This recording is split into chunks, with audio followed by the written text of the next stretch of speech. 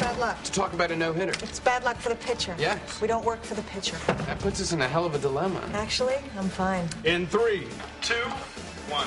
Good evening, everybody from New York City. I'm Dan Rydell alongside Casey McCall. Those Stories Plus. Welcome to episode 2 of Those Stories Plus. I'm Adam Amin. My name is Steve Semina, and we're here to discuss today episode 2 of Sports Night, titled The Apology. This is an exciting one because this is where we really get a true look into Dan Rydell as a human being, as a lot of different things. It's an excellent episode. We're excited to discuss it, and of course, you can now follow us on Twitter at Those Stories Pod. You can follow us on Instagram at Those Stories Pod, ironically enough. You can email us at, wait for it, thosestoriespod@gmail.com, and you'll also be able to visit our website at thosestoriespod.weebly.com. And you can also follow Steve and I on Twitter. I'm Adam Amin, ADAMAMIN. And I can be found at SJCIM, although don't expect a whole lot of activity out of me from there. So the first thing I have to get off my chest about this episode. Let's hear it. So Jeremy is discussing with Dana about a no-hitter that's currently going on in Cleveland. Yes. And for those who do not know, I've established that I am a play-by-play announcer for ESPN, and among the several sports that I'm lucky enough to call, Major League Baseball is one of them.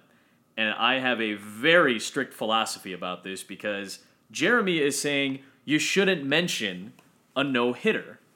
And there's a great back and forth between Dana and Jeremy about this very subject. She says, it's bad luck for the pitcher.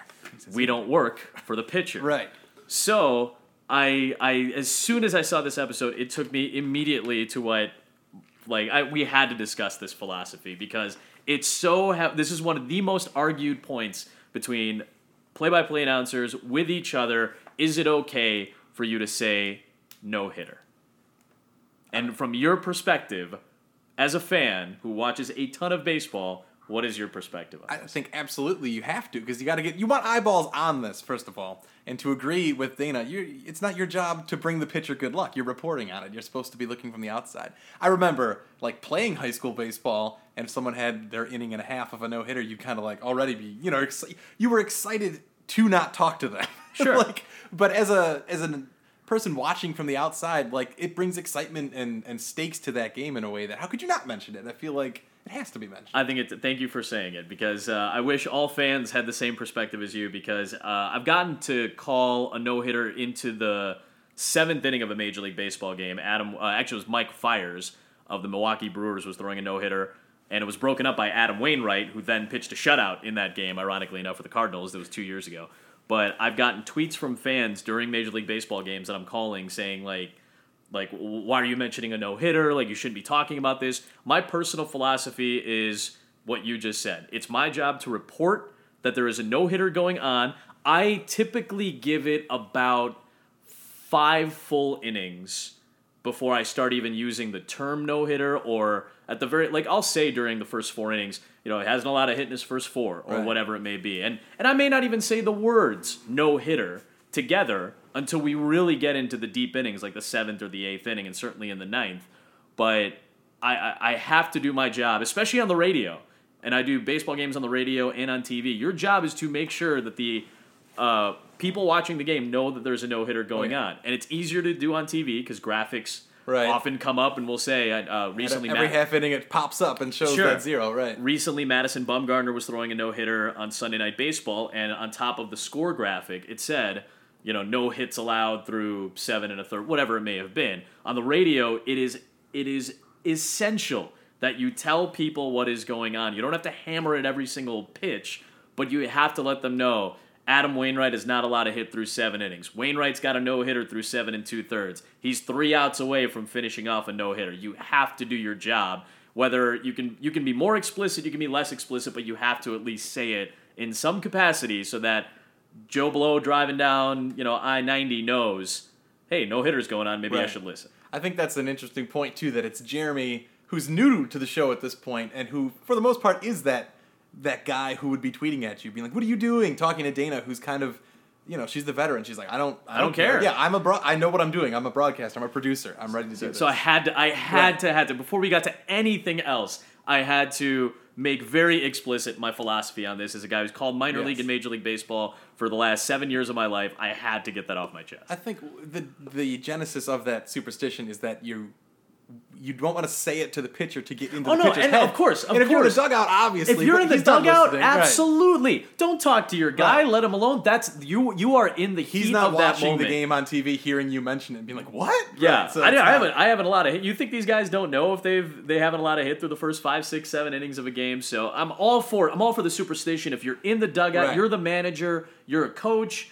You do not talk about it. You don't go after it. But our job as reporters and broadcasters is to tell you what is happening in a game, and I am very adamant about that. And I'll tell you this, for those baseball fans out there and sports fans in general who know Vin Scully, if it's okay for Vin Scully to say no-hitter in perfect game during the game, then it's okay for the rest of us. Perfect. Well, let's dive into it. We can get right into talking about this. Toby Bennis is his name. The Apology, this originally aired on September 29th, 1998. Again, written by Aaron Sorkin and directed by his partner Tommy Shalami. Our synopsis here is that the network is upset when a magazine quotes Dan as saying that he favors the decriminalization of marijuana. When he's forced to give an on-air apology, he dedicates it to his little brother who died in a car accident while intoxicated. So there's our cold open. We start going right off the bat in the office, Dan and Casey's office. Dan's nervous and pacing, nervous about the Esquire piece that's going to be coming out. And Natalie's trying to get the two of them into the studio. It's almost showtime. So there's also the funny, we mentioned this earlier today on our own off mic, the funny kind of recurring bit throughout this episode of Dan feeling like he's being stalked by one of the girls from the morning fitness show. That's going to come up a couple of times. And they can't quite get her name right. The stalker has a name? Yeah, Mandy. I thought it was Sandy. Randy. Mandy. Madeline. This is also, of course, I think the first time the phrase "those stories plus" is actually mentioned. I don't believe they said it in the pilot. They did not say it in episode 1 in the pilot itself. But here it this is. This is the genesis for us calling this podcast There you "Those go. Stories Plus." I'm Casey McCall alongside Dan Rydell. Those Stories Plus. One of my favorite kind of it just makes you laugh. Yeah. Makes you laugh. And then to end our cold open, we've got, of course, Toby Bennis losing the no-hitter almost immediately after the mention in the promo. The second part to my philosophy on this is, the announcer's jinx. There's this weird thought and myth about announcer's jinx. So if I say Dwight Howard has made 30 consecutive free throws, he's gonna miss the next one, which obviously is a situation that would never happen because Dwight Howard would never make 30 consecutive free throws. But this field goal kicker has not missed since September 9th of 2013, and bam, right then and there, he misses the very next one. And it's, I think that it's more coincidental than that, right, than anything else. If I say he's got a no-hitter through 7 innings and he gives up a hit on the next batter, it has very little to do with me or what I've said or what my partner would say or anything like that. For the most part, it's very hard to do most of the things that we reference. Right. So it's hard to throw a no-hitter. It's hard to make 30 straight free throws. It's hard to make 25 consecutive field goals as a kicker. So naturally, at some point, it's going to happen. And the reason we tell you these things is so you appreciate how big the miss actually is. So if a guy gives up the hit or if he misses that field goal, you appreciate why it's so impressive that he had this streak going. Right. And we're giving you the context of that situation. So that's why we do those things, even though it might feel like to you that we're trying to jinx your favorite player or your kicker or your free throw shooter or your pitcher.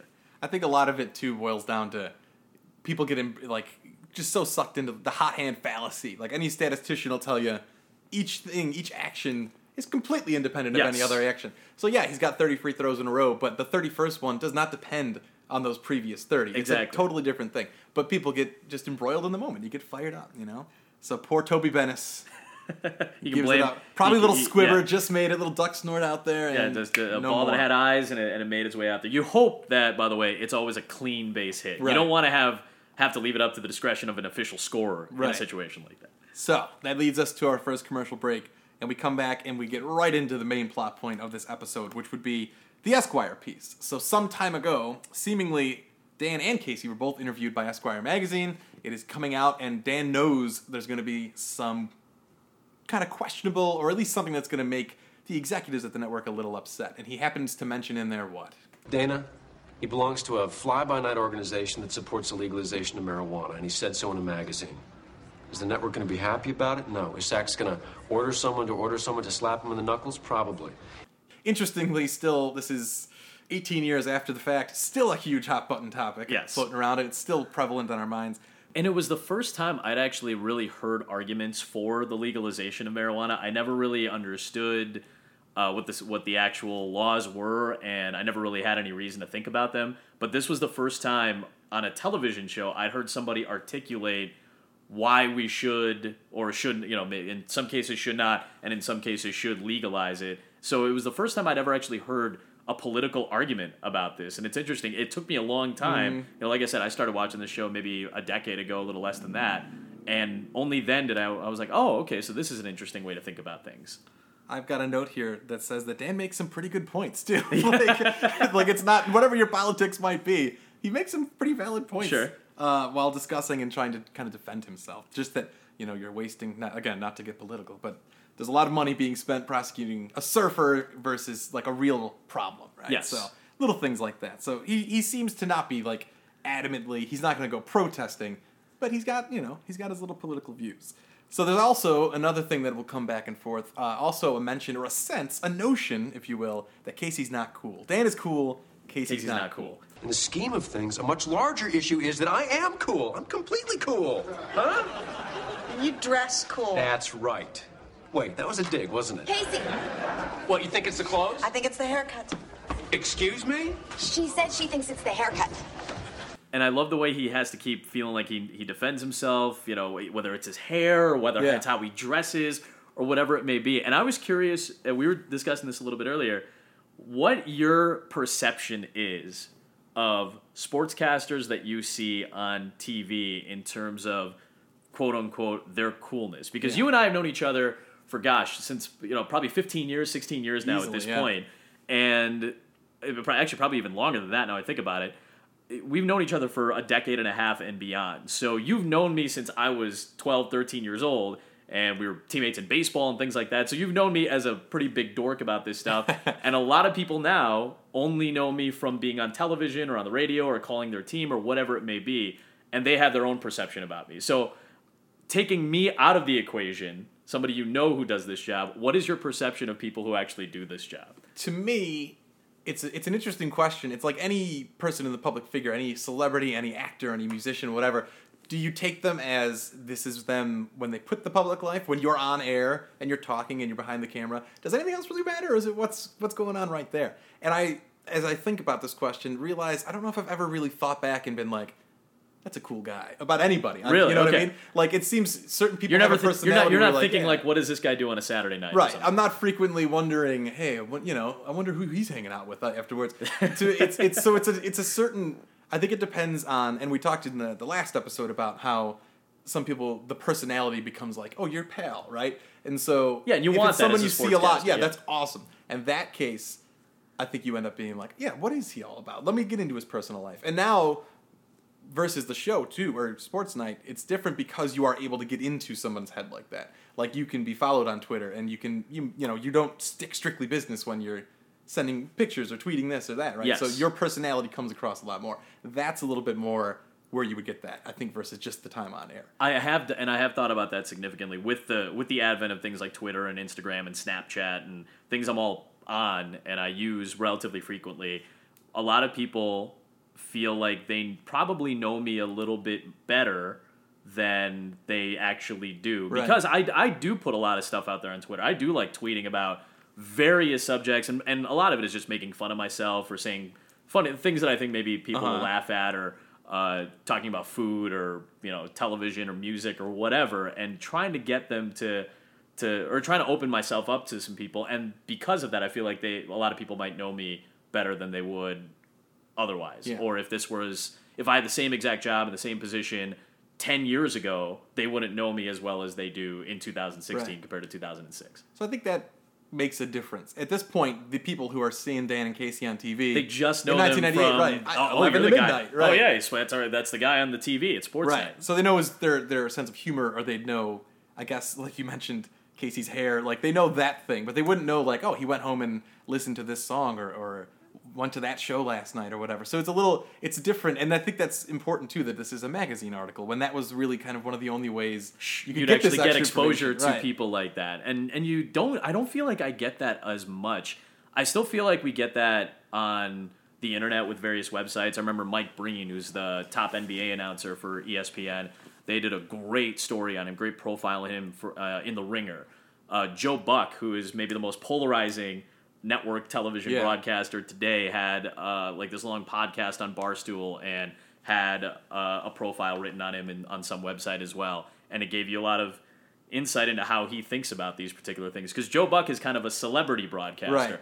Al Michaels is probably considered a celebrity broadcaster. Most of us are not that. So our connection to fans is through Twitter or Instagram or Snapchat or Facebook or whatever, and that's how they get to know us a little bit. And on that point, actually, I was wondering, because as we mentioned at the top of the show, I'm not super active in the Twitterverse. Is that what people call it? The Twitterverse? Did they still call it that in 2006? Did they ever call it that? The kids these days.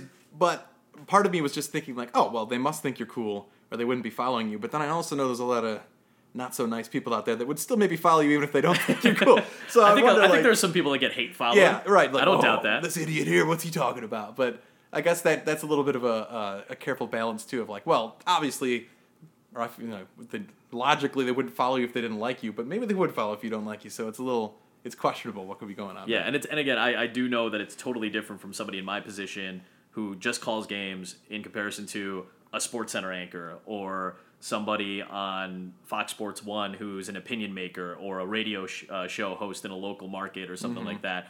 Those people have much, much, much different jobs than I do. They're opinion makers and opinion givers. So naturally, if you put out an opinion, you're opening yourself up to have other people dispute that opinion, and that's your job oftentimes is if you're in one of those positions. For me, it's not really that. So when I throw an opinion out, it really is my own thought and my true thought about what's going on. It's not necessarily for a show or for my job. It's because I really feel strongly about something at that point.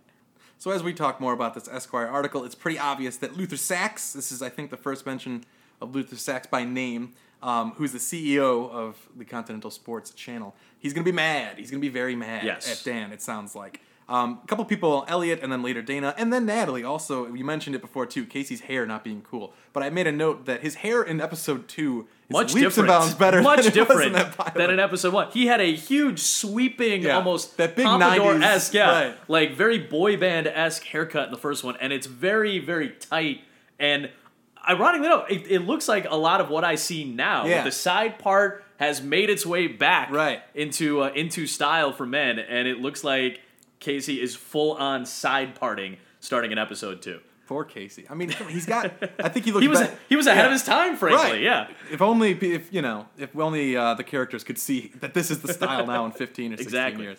Oh, but we go into the talk about now the next kind of plot point. Jeremy is going to do his first cut. He's going to make an edit of the Cubs-Marlins highlight. It's a day game, obviously at Wrigley. He's got extra time to do it. This is another thing that makes me wonder about the character of Jeremy, where he's clearly incredibly knowledgeable about sports, about statistics, but he's never done this kind of edit before. So I wonder, what was his job before this? Like, he must have just been that data analysis. He must have just been the numbers guy. He was a numbers and research guy who's quelling together different pieces of information and trying to organize it in a fashion that makes sense for whoever needs to use that information. Right. And this is a completely different job. When you're in a newsroom, whether it's in radio or television, associate producer and research analyst and like basically production assistant all are somewhat different things, but all have very similar capacities. So you really, if you're an associate producer, you're not necessarily going to cut tape, right? Because oftentimes it's production assistants who are doing that. But you'll go in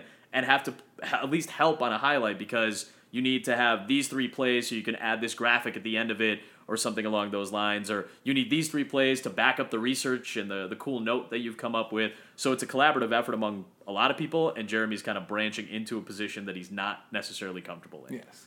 So we get Natalie being worried about that, as we know she's got her feelings. I may have certain feelings for Jeremy. I think it's possible that I have feelings. Okay. I think these feelings could interfere with my judgment as far as his work is concerned. I admire your professionalism. These feelings have been growing inside of me like a rush or a surge. I think this is a little more than I need to know about this. Fine. Okay, thanks. Okay. Hey, you'll be be nice to him? Yeah. It's his first time. I know. Be nice. I will. Jeremy is cutting his first highlight tape. Casey's gonna look at it. Good. Yeah, I'd look at it myself, but I have certain feelings. Natalie? Fine. We'll revisit how he does in a couple of minutes in the show about his first edit there. We then continue with the Dan and Casey discussion, and we're going to get some more of the network execs popping in. We're 2 episodes in, we've had network guys showing up already twice, and that's a recurring theme throughout the show. The network is worried about the show. It's not doing well enough, or there's going to be some kind of influential negative or positive thing that could be happening in the next couple of episodes. But we've got them talking, and here's something that's worth discussion. As it'll come up later during that meeting, Dan mentions that it was 11 years ago today that it was the last time that he had used drugs, which is weird because we get the quote that we did the interview 3 months ago. So did he know when it was coming out on the date, or was it like how does that happen? That's something I've wondered over and over again. Is this one of the things where you just have to like suspend disbelief for your 22 minutes? And it's so funny that we get a chance now to watch all these shows that we watched or that came out. We didn't necessarily watch them at the time, but they came out in the late 90s or almost 20 years ago at this point, and we get to nitpick every little bit about them because they're available on Netflix or on Hulu or whatever medium we're using to watch them. We get to break down every little thing, and I was listening actually to Josh Molina's podcast that he does for The West Wing, and he and Rishi Keshirway, I hope I'm saying that, Rishi Keshirway, I think is how you say that correctly. They were having a really good discussion about, for that time that I'm watching this episode or this TV show or this movie, I just want to be entertained. So there are certain things that you just kind of suspend disbelief on. It's just one little detail. But it's one of those details that the problem is with if we're doing a podcast on a show, clearly we're detail-oriented about this, and we can't get away from stuff like that. So it's always been a question I've asked, like, what was his wording in the interview? Did he say, on that day exactly, or did he say 11 years ago today? It's like, talk about a coincidence. So that's pretty interesting. We're going to get a little goof, too, which is, again, to your point a second ago, if I had watched this once on television and then moved past it, I would never catch. But while Isaac comes in to yell at Dan to come to the meeting, you can see Robert Guillaume standing, waiting to come in on his cue. Just standing in the background. Just for like a split second. Like, he's waiting to come in. And then that's a little one of those, like, it took me right out of it the 32nd time I'd seen it. Yeah, again, it doesn't affect you time one. I'm allowed to look in that corner during this scene because I know what's happening over here. Exactly, yeah. So they go on in to the meeting. And the big point here is that we've got the lawyers from CSC telling Dan, you have to apologize. How do we fix this? Luther Sachs suggests an apology. An apology? He suggests you take a moment tonight during your broadcast. He wants an on-air apology? He's suggesting... To whom? To you. He's suggesting to you. To whom does he want me to apologize? To your viewers. What did I do to my viewers? The ones who may have read this and misinterpreted. No, Luther Sachs misinterpreted. Luther Sachs is the CEO of a very large company. Well, thank him for his suggestion, but tell him I'm going to respectfully pass. Apparently, Dan has become this laughingstock. Howard Stern spent 15 minutes making fun of Dan this morning. He said he gave new meaning to the word highlights. Ha, ha, ha, ha. Man, that is some solid marijuana humor right there. That's what part of me wonders also, like, Stern? I feel like, if anything, Stern would be kind of pro-legalization. I don't know enough about his politics. But. Yeah, I wouldn't you guess based on the type of radio show he's had in the past and a relatively liberal stance on most things. So, yes. By the way, so this show started in 1998, so we can kind of safely assume that it's set in 1998. And I just think it's funny because only 2 or 3 years prior is when Howard Stern's biopic came out, the Private Parts came out, maybe even a year before this came out. So I feel like that was peak Stern. Right. That was peak Stern in his terrestrial radio days. This is when you don't want Stern talking bad about you. If Stern is talking about you, this is clear. Just for the context of this, if you've never seen this show before, this was peak Howard Stern. So you don't want him. Right. You don't want to be on his rundown that morning. And if you are mentioned, you're noteworthy. Yes, exactly. He wouldn't be spending 15 minutes unless this was something to worry about. Which I think maybe it also kind of gives you a sense of how famous these guys might actually sort of be. Right. You still don't really have a sense of how famous they're supposed to be. And obviously, when you're writing the shows, Aaron Sorkin can make them as famous or not famous as he wants. Mm-hmm. But clearly, he's making these guys out to have some kind of gravitas when it comes to celebrity status in some way. They're getting interviewed in Esquire. They're getting talked about on Howard Stern. These are These are big guys. Those are right. And again, today those typically don't happen very often. You have to be a broadcaster of a certain status to be included in things like that. Dan has potentially violated his morals clause, which is something interesting. I don't know if I have a morals clause. I was going to by the ask, way, like, in is my that something contract. that's I'm not sure. like, And he just simply said, apparently, that he's a member of this organization, but they're very upset. We've got a Sorkinism coming in. I'm going to try and note these as they come. Dan says he wants to raise the level of debate, which is a line that comes up, I think, in every Sorkin show at some point. We're going to raise the level of debate. And that definitely shows up in the West Wing. It certainly shows up in the newsroom.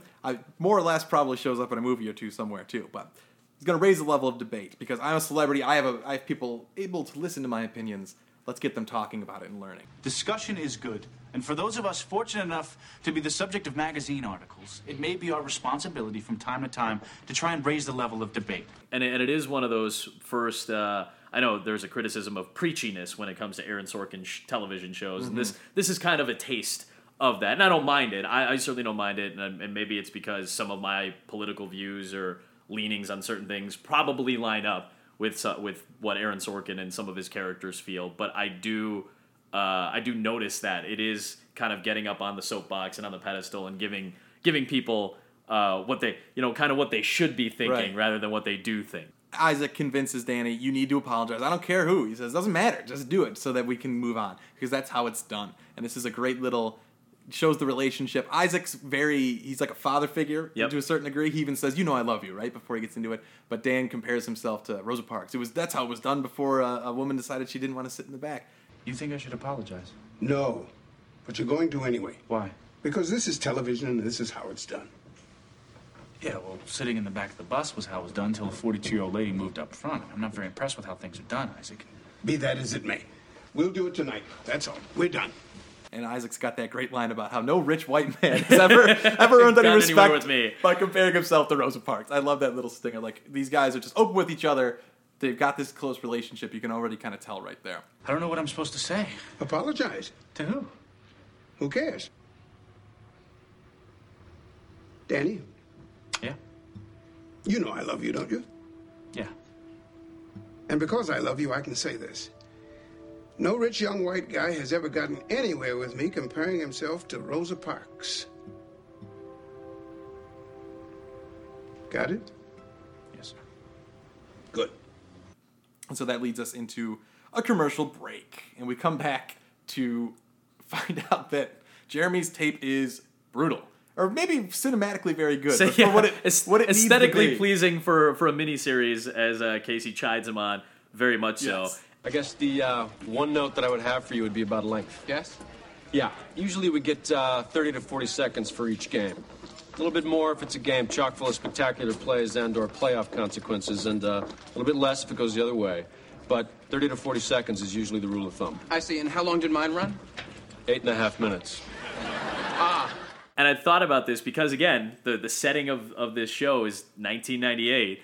I went back and looked at the Cubs and Marlins rosters. Yeah, who would we be seeing? And again, think about this: the 1997 Florida Marlins were the World Series champions, and the Marlins have had this tendency to win a World Series and then sell off all their pieces. So a year after winning the World Series, the Marlins went 54 and 108. Oh my God! And the Cubs in 1998 was a big year for them because that was the debut of Kerry Wood, and that was the summer of Sammy Sosa and Mark McGwire. The whole rivalry going on. It was a great year. So I remember names like Henry Rodriguez and Sosa and Derek White and Kerry Wood and Steve Traxel and Jeremy Gonzalez. So it's just funny it's to safe to see say these that the names. Cubs just dominated that game. That was I'm assuming I assume there has to be some kind of dominance for that particular game, a day game at Wrigley between the Cubs and Marlins. Oh yeah. So we've got 8.5 minute tape that needs to get cut down to about 30 seconds. And it's interesting to see Jeremy, who's clearly very passionate about sports. He's talking about the storm clouds gathering. I love Casey says,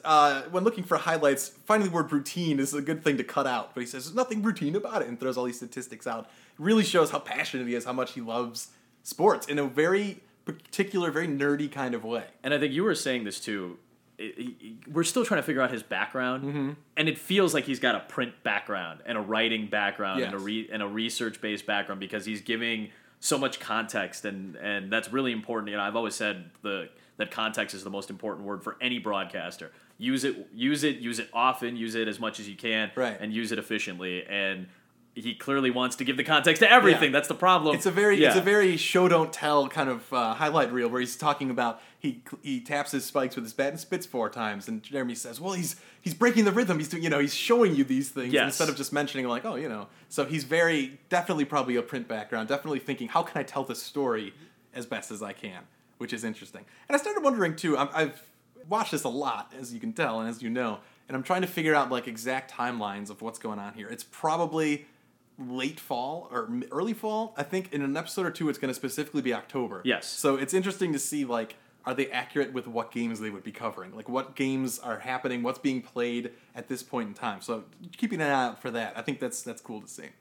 We get into a tech meeting where we get some info that Natalie's trying to hook up Dana and Casey. We're getting right into that kind of romantic story. And then we get a little more character development from Dana here where she walks in and just like, just give me this, that, and that, and done. And she just chops that thing down. That's such a producer thing. Yep. I need this, this, and this. These are the 3 most important things, and we have to move on after that. She knows exactly what she needs. She knows what's going to make for a good clip from that game.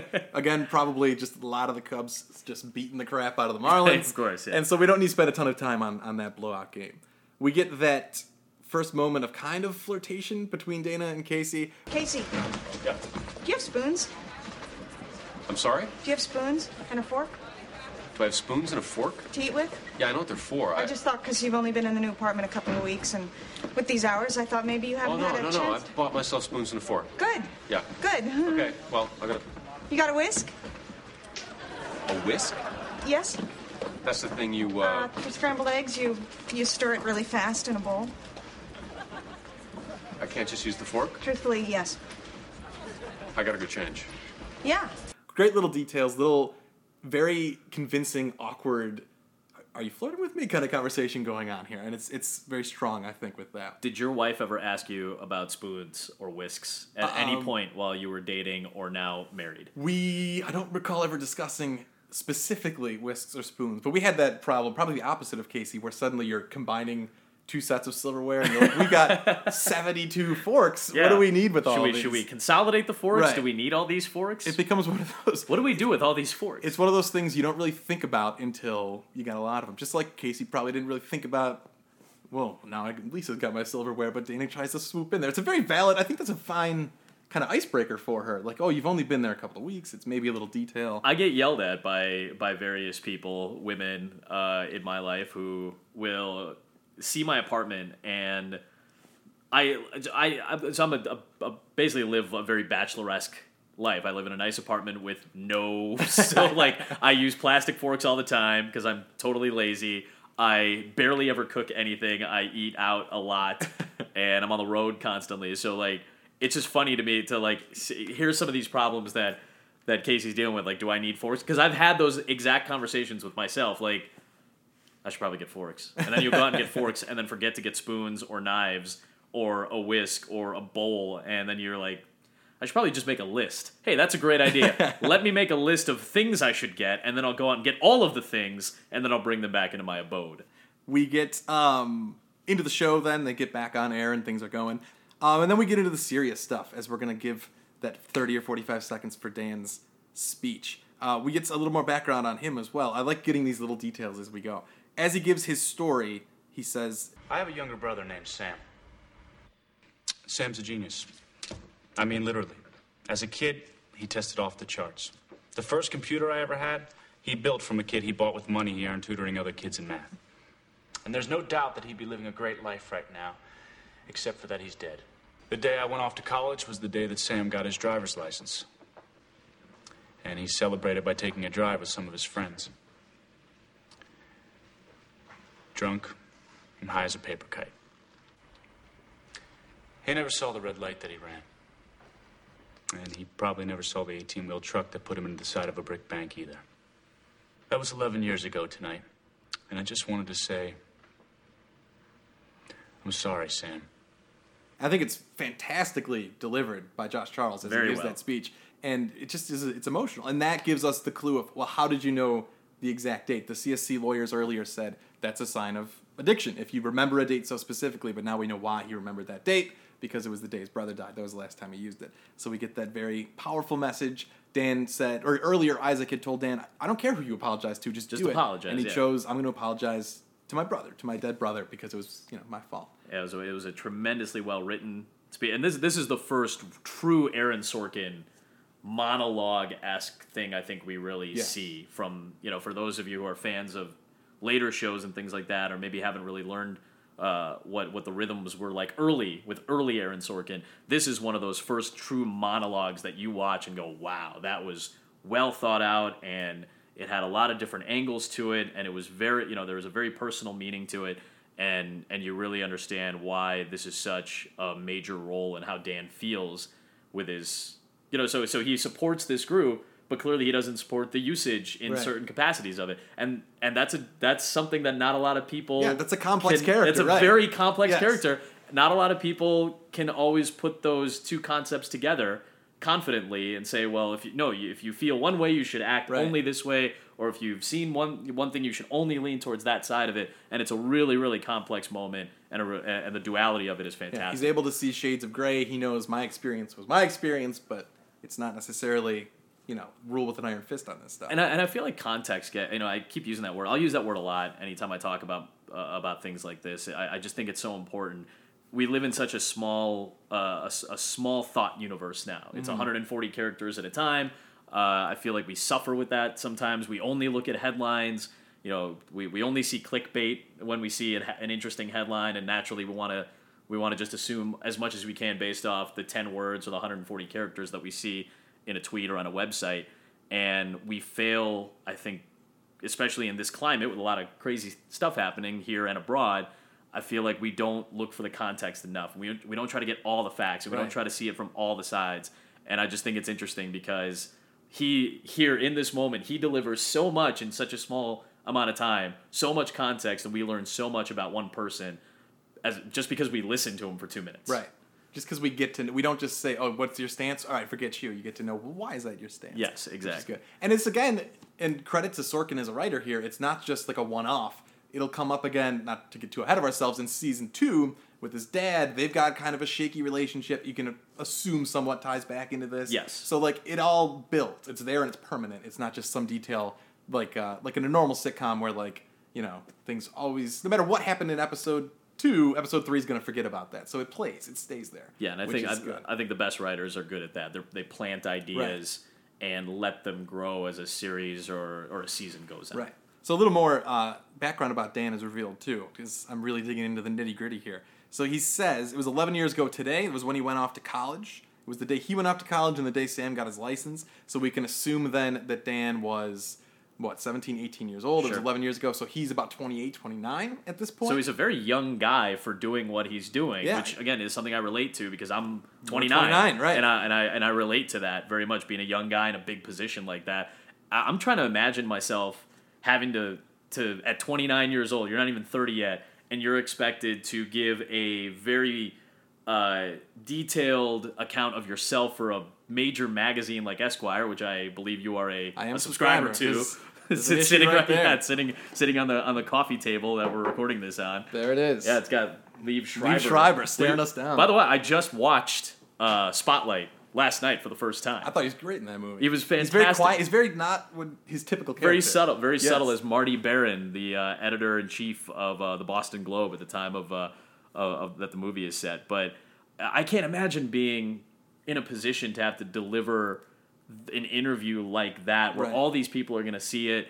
I mean, that'd be the equivalent of maybe going on a late-night talk show or something along those lines today, and you're not even 30 years old, and all you do is talk about sports, and now they want you to talk about a lot of different things. Let's hear about your opinions on X, Y, and Z. And again, we have to keep the time frame in mind. Magazine subscriptions have been hurting in recent years. Everything's online. You're skimming through. You might see a headline and move on. This is a time when that's a story. People are going to read that. People are going to think about it. It's pre-internet as we know it. So it's still, the internet it exists. It plays a role in the show as well. But this is pre-internet as we truly know it today. Oh, yeah. So we've got Dan being 27 through 29, roughly. Casey, they've been together, or at least they've known each other for a long time. at least 10 years, roughly, right? The whole time that he's been with, that Casey had been with Lisa. Trying to figure out Casey's age. I always placed him mid-30s or so. A little older. A little older, A little yes. wiser, maybe. But they've been partners for a long time. They've grown up in the game together, at least. We know that they've been in a couple of different cities together. So trying to get that bearings on where these guys are. It's weird to me to think that the character of Dan is he's our age. When I look at the show and I picture him being... In his 30s. Older, yeah. In his mid-30s, probably. A crafty veteran of the sports media landscape at this point. He's that good. And it's also one of those, like, again, I think last episode I mentioned Friends too, but, like, they're like 25 at the beginning of that show, and watching that and being older than them now is like, whoa, like, it's just a strange... You always view them in the times capsule as them being older. You always do, and that perception of it is so interesting to me, too. I could not really fathom Dan being 29 when I first watched this. No way. So that more or less wraps it up. We go to a commercial break after, or the show within a show goes to a commercial break, and it's quiet, no one's really saying much, and then we get that great moment showing the friendship of Casey jumping back into let me talk about me being cool, like right back into kind of, hey, I'm going to make you laugh, I know that wasn't tense, and they start to talk about... Can I just say one more thing about the Starland Vocal Band? Sure. 1978, they win the Grammy for Best New Artist. You know who they beat? Elvis Costello. Now, is it your belief that Elvis Costello isn't cool? No, it's my belief that the Grammy voters aren't cool. No, they don't. Hey, I've been trying to tell Who you. else isn't cool that I thought was cool? Is Nicholson cool? Oh, yeah, Nicholson's cool. J.D. Salinger? Yes. Muppets? Yes, but not cool. It's a subtle distinction. You gotta feel it. Zamfir, master of the pan flute. Very, very cool. Really? Yes. Yeah. The Starland Vocal Band, and I've got some notes about this too because I really dug in deep. So he says that in 1978 they won the Best New Artist and they beat Elvis Costello. Is Elvis Costello not cool? And they get into a discussion of what is cool. Interesting fact: they did not win Best New Artist in 1978. They won in '77. Wow! So a little bit of so a little bit of a untrue. miscue here in the writing. Right, Debbie Boone won in 1978. And then another little fact: Taffy Danoff from the Starland Vocal Band, he said that that's a person I want to know. That's him. I want to get to know his opinions, and he's right here. He says that the Best New Artist Grammy is the kiss of death because a lot of people who get it don't have a really terrific career afterwards. And we get a little Afternoon Delight playing as we wrap up the episode and things go down. No. I also made a little note. The other things they discuss is what's cool, what's not cool. Dan's kind of approving or disapproving of Casey's list. He says Jack Nicholson, cool. J.D. Salinger, cool. The Muppets, cool, but only Kermit is what he says. And then we get our first mention of Zamfir, who's going to come back up. The master of the pan flute. Zamfir. So which I didn't know. I remember when I first heard that reference, and I thought, who the hell is Zamfir? This is a real person. I didn't think it was a real thing. And then I typed in master of the pan flute, and sure enough, it came up. Zamfir, George Zamfir. There you go. Is a Romanian pan flute musician and supposedly the master of said instrument. And I don't think we get to hear Dan's reaction as to whether or not he thinks he's cool, but I think he's cool. Come on, if you're known as the master of anything, particularly an instrument, I mean, I guess not a lot of people play the pan flute. It's not like he's being called the master of the electric guitar, but he's got to be cool. He's got to at least be okay. You're cool. I mean, cool is in the eye of the beholder, right. I guess. Fair enough. Did you ever, I always, it's interesting. I never knew what cool really was. And I feel like I'm cool now, and I didn't feel like I was cool until 2 years ago. I feel like I'm getting less and less cool. You think you're getting less cool? Well, I get, as a teacher, where I'm surrounded by, the tastemakers now, I teach juniors, so they're all 16, 17 years old. Oh, okay. I have no idea. That's got to be a kill to your it's ego. One of those, that's got to be a major hit to your ego. I pull a Principal Skinner out a lot where I say, am I out of touch? No, it's the children that are wrong. I use that a lot. I'm like, what are you even the children talking that are wrong. I feel like I am becoming less and less cool only because the people who determine what cool is, the key demo, I'm way off the same page. You're off because you and I have jobs where we hang around a lot of younger people. Yeah. And for me, specifically, it's when I cover college sports. I'm around 17 to 24-year-olds pretty often, and then covering pro sports, you deal with people that are generally a little bit older. But I feel like it keeps... It does a good enough job of keeping me kind of in tune with what college kids listen to. A lot of this is strictly based on music, I feel like. I hear it. I see it. I don't know if I like it, but I'm aware of it, I think. I feel like most of this will music will be the biggest deciding factor as to what demo you are in. Yes. Are you still holding, like, how much longer am I going to listen to Drake? Or how much longer is Drake still going to be relevant enough for a 17-year-old to listen to? I had the thought the other day about Eminem. I was a huge Eminem. I still am. Eminem was a fantastic rapper. Does a 16-year-old know who Eminem really is? Probably. That's a really great question, actually. Because he was, when we were in, like, junior high through early high school, like, the biggest thing in the world at that point. And I remember you actually on stage at the House of Blues on a field trip rapping along to, well, it was Forgot About Dre. But I remember that vividly, where the band started playing with you and everyone was like, this is great. That's a moment I wish I had on tape. That would have been awesome. I wish I had on tape. I swear to you, and Steve can vouch for it, we went on a field trip to the House of Blues, and I was myself and somebody else, and I can't remember for the life of me, we were just on stage with the house band at the House of Blues, and I was like, do you know Eminem? And the guy starts playing the bum bum bum bum bum. So he starts playing that, and I knew all the lyrics, and I think you did. You and I were the two people I knew that knew all the lyrics to that song, and I went off for like at least a verse without swearing, surprisingly enough, which I was pretty pleased about. You did a great job. We went through the whole thing. I remember that moment probably most vividly from any moment of our tenure as friends, knowing each other and being around each other. That's the moment that sticks out, because it was like, oh my god, and it was great. But I don't know if we had a freshman class go to the House of Blues today and they started playing Eminem, they'd probably stare at him like, what are you doing? Like, what is that? I just don't think a 15, 16, 17-year-old is really going to have the same grasp of what Eminem is. And I feel like that marks the beginning of the end for us as somewhat cool human beings. Yes. I'll ask you this question. Do you think Casey is cool? At this point, in knowing him, and this is a hard part for me with this podcast, is not thinking ahead to what we will trying not to think ahead. I don't think Casey's cool. All right. I don't. I think Dan is super cool. I think he's way. I'm amongst the masses who doesn't think Dan is really, or that thinks Dan is cooler than Casey. I will agree with that. It's just the personality, the air that's going on. Dan is very relaxed. He's very like casual about things. Casey's not. He's not. Yeah.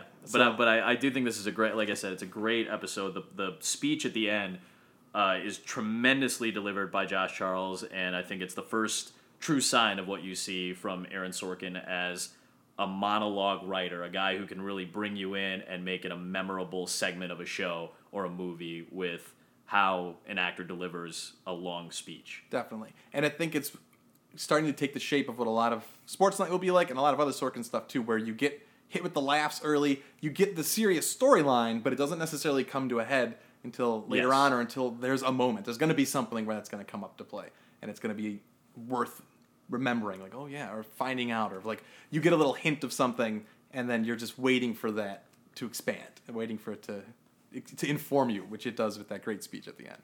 So we've discovered a lot about Casey in episode 1. Yeah. We've discovered a lot about Dan in episode 2. And when we get a chance to move on to episode 3, we will learn a ton of background and history about Jeremy Goodwin, played by Joshua Malina. Definitely. I think, thinking about it as a whole, one of my favorite episodes of season 1 coming up. Agreed. I think so too. It's another one. It's got the funny. It's got the drama also thrown in there. It's a good one. So I'm looking forward to talking about episode 3. So again, you can follow us on Twitter at Those Stories Pod. You can also follow us on Instagram at Those Stories Pod. You can email us at thosestoriespod@gmail.com. And it's thosestoriespod.weebly.com for the website. You can follow me at Adam Amin. You can follow Steve at SJCIM. Yeah, so don't be afraid to send out some thoughts or questions or get involved, and we'll see you next time on Those Stories Plus.